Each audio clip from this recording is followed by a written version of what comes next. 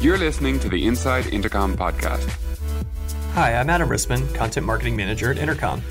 Recently, I had the opportunity to chat with Riley Newman. He's the head of data science at Airbnb and was one of the company's first 10 employees. From studying applied economics at Cambridge to conducting search and rescue missions with the U.S. Coast Guard, his unconventional path gives him a fresh perspective on his profession. At the time Riley joined Airbnb, data science and the whole concept of big data were still relatively new. Given that, it's even more important that early stage startups, build a strong data culture early on, because it, in many cases, can be the difference between, death and success. Riley's witnessed his company's headcount scale to more than 2,000. That kind of rapid growth can be especially challenging for a data team. We spent a lot of time building tools and designing training for the company in how to kind of access data and how to understand it. Equally important is building a data team that emphasizes storytelling as much as numerical insights. We placed equal weight on a data scientist's ability to kind of communicate their work as the technical rigor behind it. Amid these challenges, his experience at Airbnb shows how utilizing data can help scale a company's culture as a whole and actually amplify the voice of users. Being very close to the community and kind of listening to them was a very powerful feature of Airbnb's early success. Considering he's gone from a living room startup employee to a unicorn thought leader, Riley's insights and anecdotes run the gamut. Let's get into it. Welcome to the show, Riley. Thank you. Happy to be here. For the sake of our listeners, could you quickly introduce yourself and just give us a quick feel for your career trajectory and how you got to where you are today? Sure. So, as Adam mentioned, I run the data science team at Airbnb. I've been here for about 6 years. I was kind of the original, analyst that was hired into the company, and it was before the term data science really took off in big data and all those crazes. When I joined Airbnb, it was very small, and it's just a couple people working out of the founder's apartment, and obviously we've grown a lot over the 6 years since. And so alongside, helping to foster that growth, I've built the data science function here in the company, which is now about 60 data scientists and analysts and about 10 data engineers and a few others. Prior to Airbnb, I worked in a consulting firm with a group of economists, and before that, I did a master's in econ at Cambridge. So my sort of career arc, has sort of been relatively quantitative, but, it began in the field of economics and then has since kind of moved into the application of theory within a business context like Airbnb. So there's definitely no single path into what you do, but yours is, I think, particularly interesting as far as how you ended up in data science through all those different types of areas of emphasis. How does that help you look at problems differently in your day-to-day here? I mean, to your point, data science is a field that's defining itself, right? There's no one standard path. I think, many of the people that we have brought into the team, have relatively quantitative backgrounds, of course. I think mine in economics actually lent itself to a lot of the problems that we were focused on at Airbnb, especially in the early days, thinking about how to get a two-sided marketplace off the ground. So there's a lot of theory that kind of lends itself to, supply and demand, and thinking about kind of guest and host experiences and kind of the match between the two. So one of the initial attractions for me coming into the company was kind of that intellectual problem, that Airbnb faced. I think as the company has scaled and, gotten to, a greater sort of level of sophistication with our product, the types of people that we bring in have started to skew a little bit more toward, computer science and statistical backgrounds, thinking about machine learning and these types of problems. But I have found that, here at Airbnb, maybe, as distinct from, other tech companies, we have brought in a lot of people from the social sciences, and I think they've been really impactful. So that's crazy. You're in one of the founders' apartments at this time, one of the first 10 employees of what is now such a huge company. Do you think that all startups should be looking to invest in data and analytics that early? Was this an exception to the rule? And what were the benefits of you sort of being there from not day one, but very, very, very early in the process? Yeah. I mean, what's interesting to me is I think nowadays it's a little bit more conventional wisdom that you should, bring in sort of a data-oriented, team within the company as early as possible. As I mentioned back then, the term data science and even big data hadn't really taken off yet, and so it was especially anomalous that they brought me in that early. But I think it showed a lot of foresight on the part of the founders, that they were amassing data and they wanted to ensure that there was a strong kind of rudder on the ship, that we knew where we were going. We weren't just going kind of wherever the wind, blew us. And so they did bring me in very early. And I think, increasingly startups are looking to build data teams pretty early on. more early than you'd see actually some other functions, kick off within the company. So there are lots of very young companies that, have reached out and asked for advice about how to build a data science team, kind of from scratch, because they're looking to do it, pretty straight away. And by doing it straight away, I mean, what other doors does that open that might have been more difficult for you to pry open if you came in a year later? Yeah, well, when you think about, the early days of a startup, I mean, it's really a fight for survival, right? Like every minute that you spend on something is a very critical decision. And data is all about, again, kind of being the rudder on the ship, like pointing the ship in the right direction, making sure that like what you're doing is actually impactful, kind of checking your gut assumptions about like what we think is the right thing to do and ensuring that those, assumptions are actually right. So I actually think, given that, it's even more important that early stage startups, build a strong data culture early on, because it, in many cases, can be the difference between, death and success. That's it's one lofty way to put it, but I think you're totally right. And one of the things I was really interested to talk to you about, that I've seen you write and speak about elsewhere, is this idea of being data informed rather than data driven, that it's one piece to a larger puzzle. So how do you strike that balance of getting the most out of the data available to you, but appreciating the data doesn't always give you the full picture?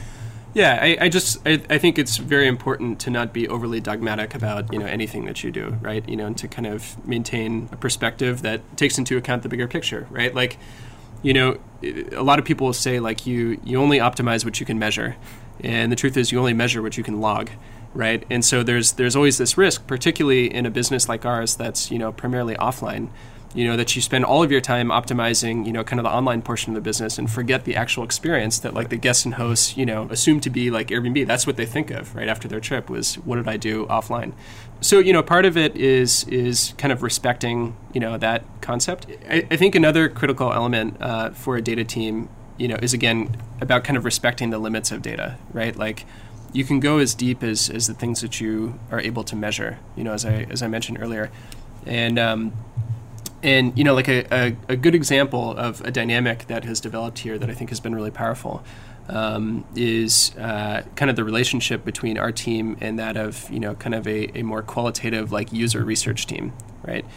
And these are also becoming more popular at different companies, and I think that there's kind of two ways that they can work together. I think when it doesn't work, you have like the two teams with kind of conflicting perspectives of the world. The user research team will interview a couple people and say, across these three people, this seems to be like a common theme of like a problem that they're running into.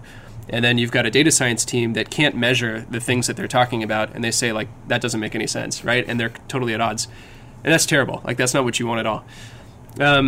I think there's a different dynamic which we've discovered here that is much more powerful, and it's all about kind of the handoffs and hypotheses, right? I think that the data science team can identify an anomaly and pass that anomaly off to the user research team to go deeper than the data lets us, and they can bring back a hypothesis about like a solution to the anomaly, which we can help put into production and test through a controlled experiment. And I think that is like a really powerful dynamic. It's actually one that we saw, years ago. To give you like a concrete example, we were looking at the conversion rates of our payments page, right? And we're cutting it by kind of the country of origin of the person who's trying to book.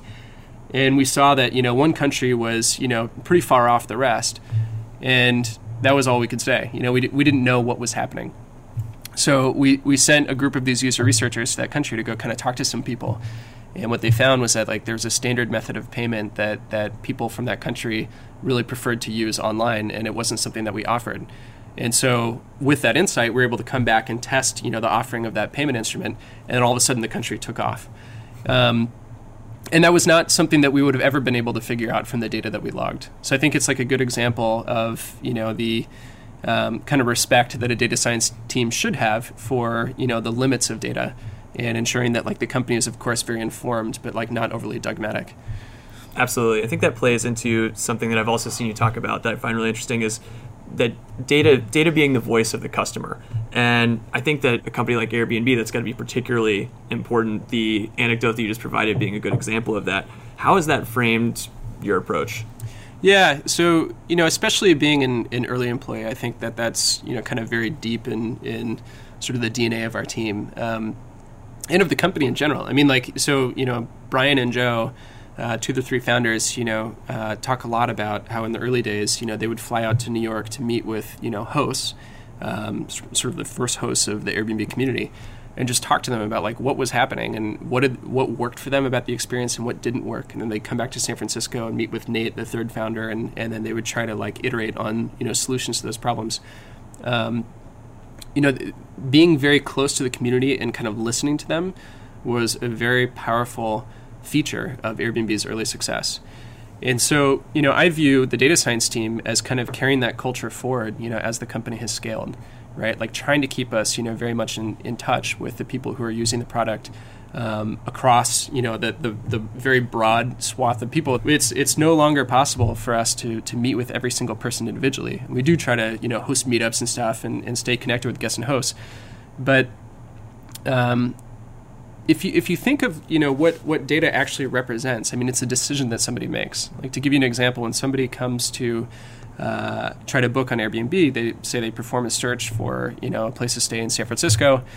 They're presented with a set of results, and they click on one and come back and click on another, and then ultimately book with it. I mean, that is a very powerful signal for us about the decision that they made, for what worked for them. And we can't sit with every single person who's trying to book on Airbnb and try to understand, why did you choose that listing? Why did you choose this one? What does that say about your preferences, and et cetera? But we can log that information and we can try to learn from it. And so I see the data science team as I think an important feature of our role is to keep the company in touch with those decisions and experiences that guests and hosts have. Mm-hmm. And with these guests and hosts, as you said, it's all over the world. There's so many different types of hosts, users, and markets. Markets are such a big thing for you. So I'm really curious, your economics background, how did that shape your view when it comes to something like markets? Yeah. I mean, that was super important. That was the first problem that I worked on. And when you're building a two-sided marketplace, there's a real cold start problem. You have a product, but it doesn't work until you have people that are using it, right? It's sort of a chicken and egg type of situation. And this really resonated with me because, my background, when I was in grad school was focused on kind of economic geography, how economic trends take place across space and how those different, spaces or sort of clusters, influence one another. That's also something I spent some time on at the consulting firm before Airbnb. We were looking at the 2008 recession and trying to understand how it would play out, across, different cities and states around the country. So it was a very kind of natural extension for me when I came to Airbnb to think about the world as the sum of a series of markets and what is happening in New York and how can we learn from that, for what we need to do in Paris. So that's really where we begin. How do we get a strong base of supply in each of these cities? How do we try to drive, demand, to those cities? And then how do we kind of match demand and supply appropriately? Cool. So it seems like this data information has really become a core component of company culture here, between you coming on board so early, again, as you just outlined with your view in terms of how that informs the whole marketplace decisions. What advice do you have for a startup that wants to replicate that data permeated culture within a company? Well, I think that there are a lot of things that will really make a difference, for building a strong data culture within a company. Number one is data scientists are only as impactful as they have context into the set of problems that they're meant to solve. And I think that this is a really important concept behind the structure of a data team. And it's something that I've also written about, right? When you look at lots of different companies, the structure of the data science teams, tend to vary quite a bit. In some cases, they're very centralized and it's kind of like this ivory tower of knowledge. In other cases, they're very embedded and, they're very tactical. Mm-hmm. And the choice that a business makes about that structure of their team will have important, implications for the culture of data in the company. And we've tried both. And like many other places that I think have gotten this, right, we landed on a model that's kind of a hybrid of the two. And so we have, a data science team, which is where people's careers unfold. But that team is kind of broken into these kind of subunits that are really embedded with, engineers and designers and product managers and others. So that their work is, so they have lots of context into a problem and their work is very applied, toward a clear sort of outcome. I think in the absence of that, when you have much more of the kind of centralized unit of data scientists, they can move around to the most pressing problems facing the business. But when they get there, they don't have as much context, and so like their analysis or their work tends to be a little bit more surface level. So I think that's one really important concept. I think another one is that there's a long funnel of activity that has to take place before a data scientist can really do impactful work. And I think it's important that startups understand and respect that. There's a lot of investment that's required into the way that data is logged, into the infrastructure surrounding where it's housed, the kind of ETL pipelines for kind of transcribing it from a raw log event into meaningful information. And in the absence of kind of owners for all those things, what you'll find is, the data scientists want to work at kind of, the more sort of analytical, or sort of machine learning end of the spectrum. And, generally they're not well suited or situated for, the work and kind of the infrastructural stuff, right. Which is more of sort of an engineering problem. But if a company doesn't respect the need for, kind of investment on those fronts, then the data scientists are really handicapped. And so that's another piece of advice that I tend to give startups. Make sure that you're investing in data.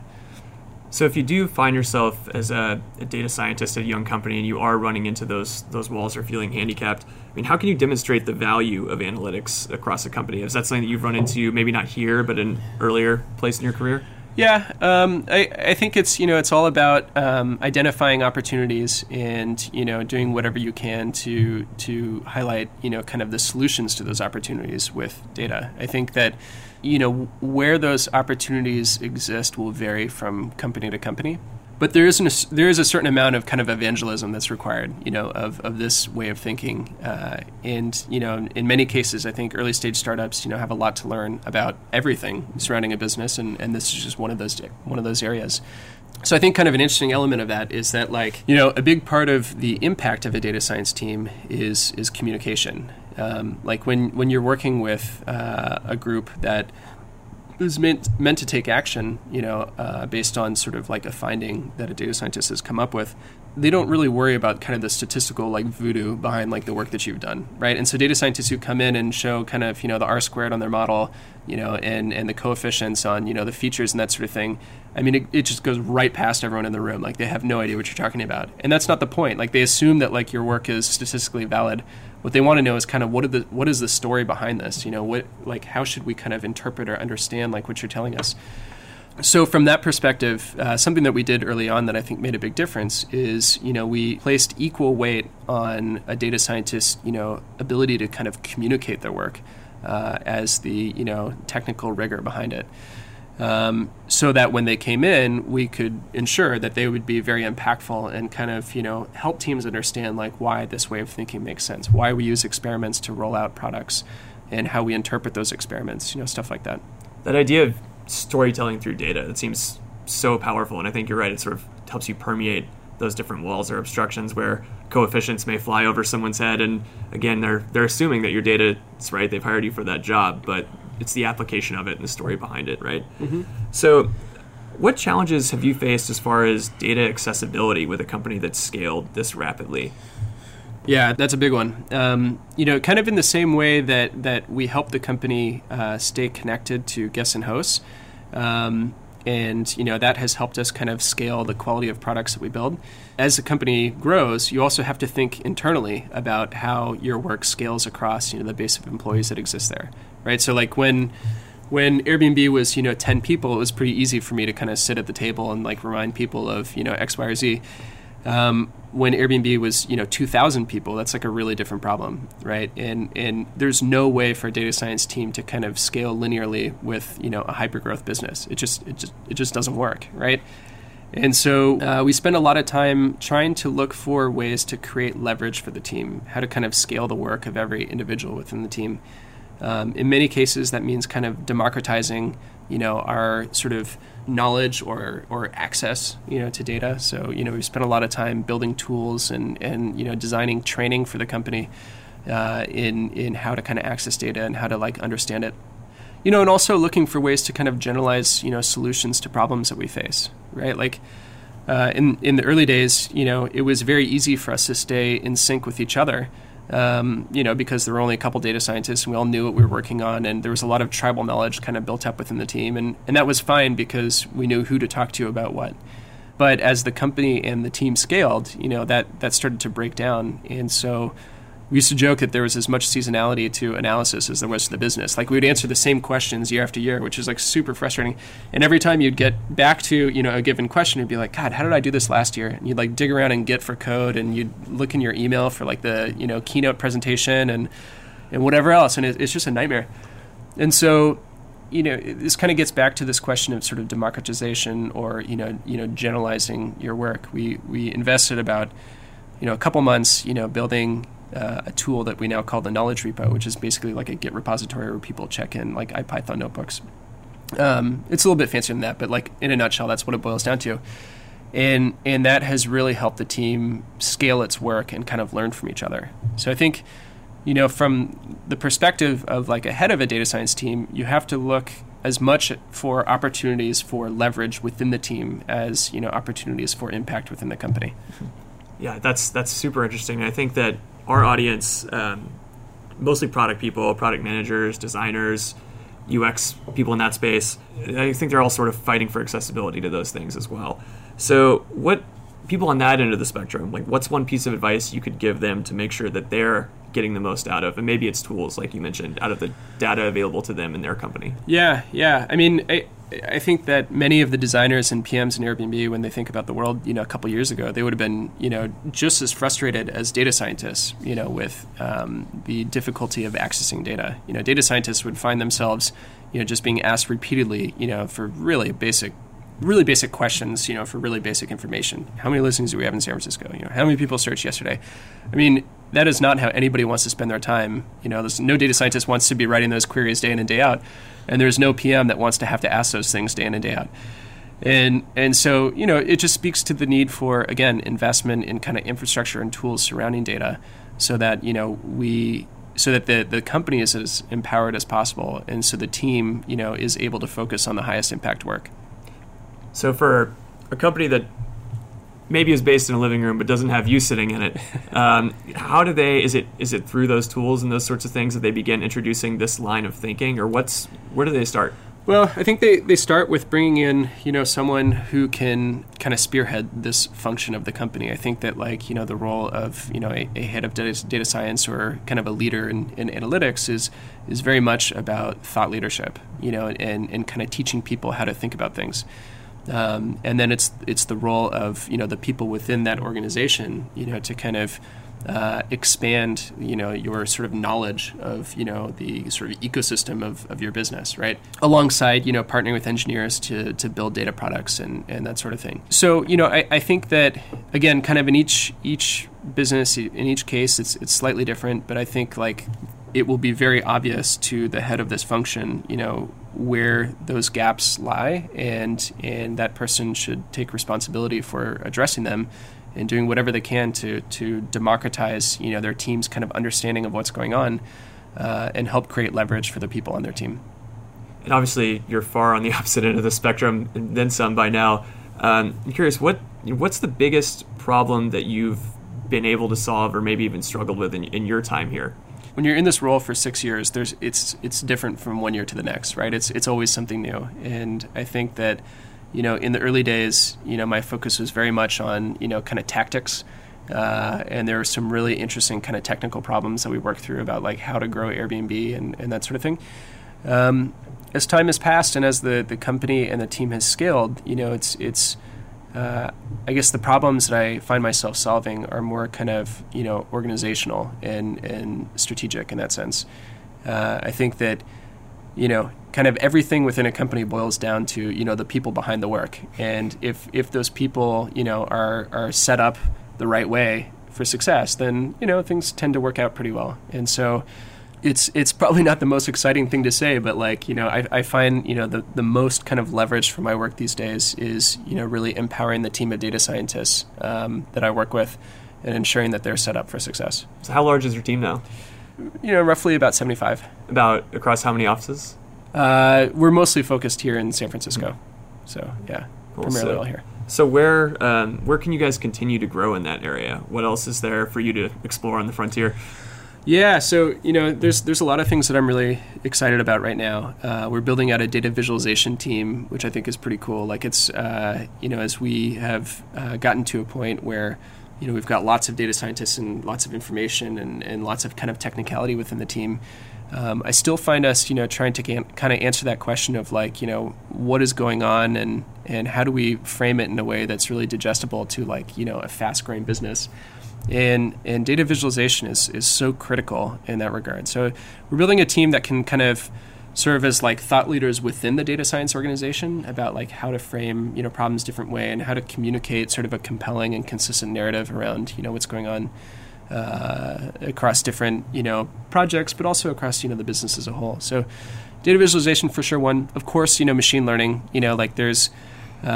There are a lot of people that are coming out of PhD programs with a lot of interest in this area, but still many different ways of approaching machine learning. And so here at Airbnb we're thinking more about how to kind of standardize the infrastructure behind this, again to kind of democratize it so that everyone is able to kind of partake.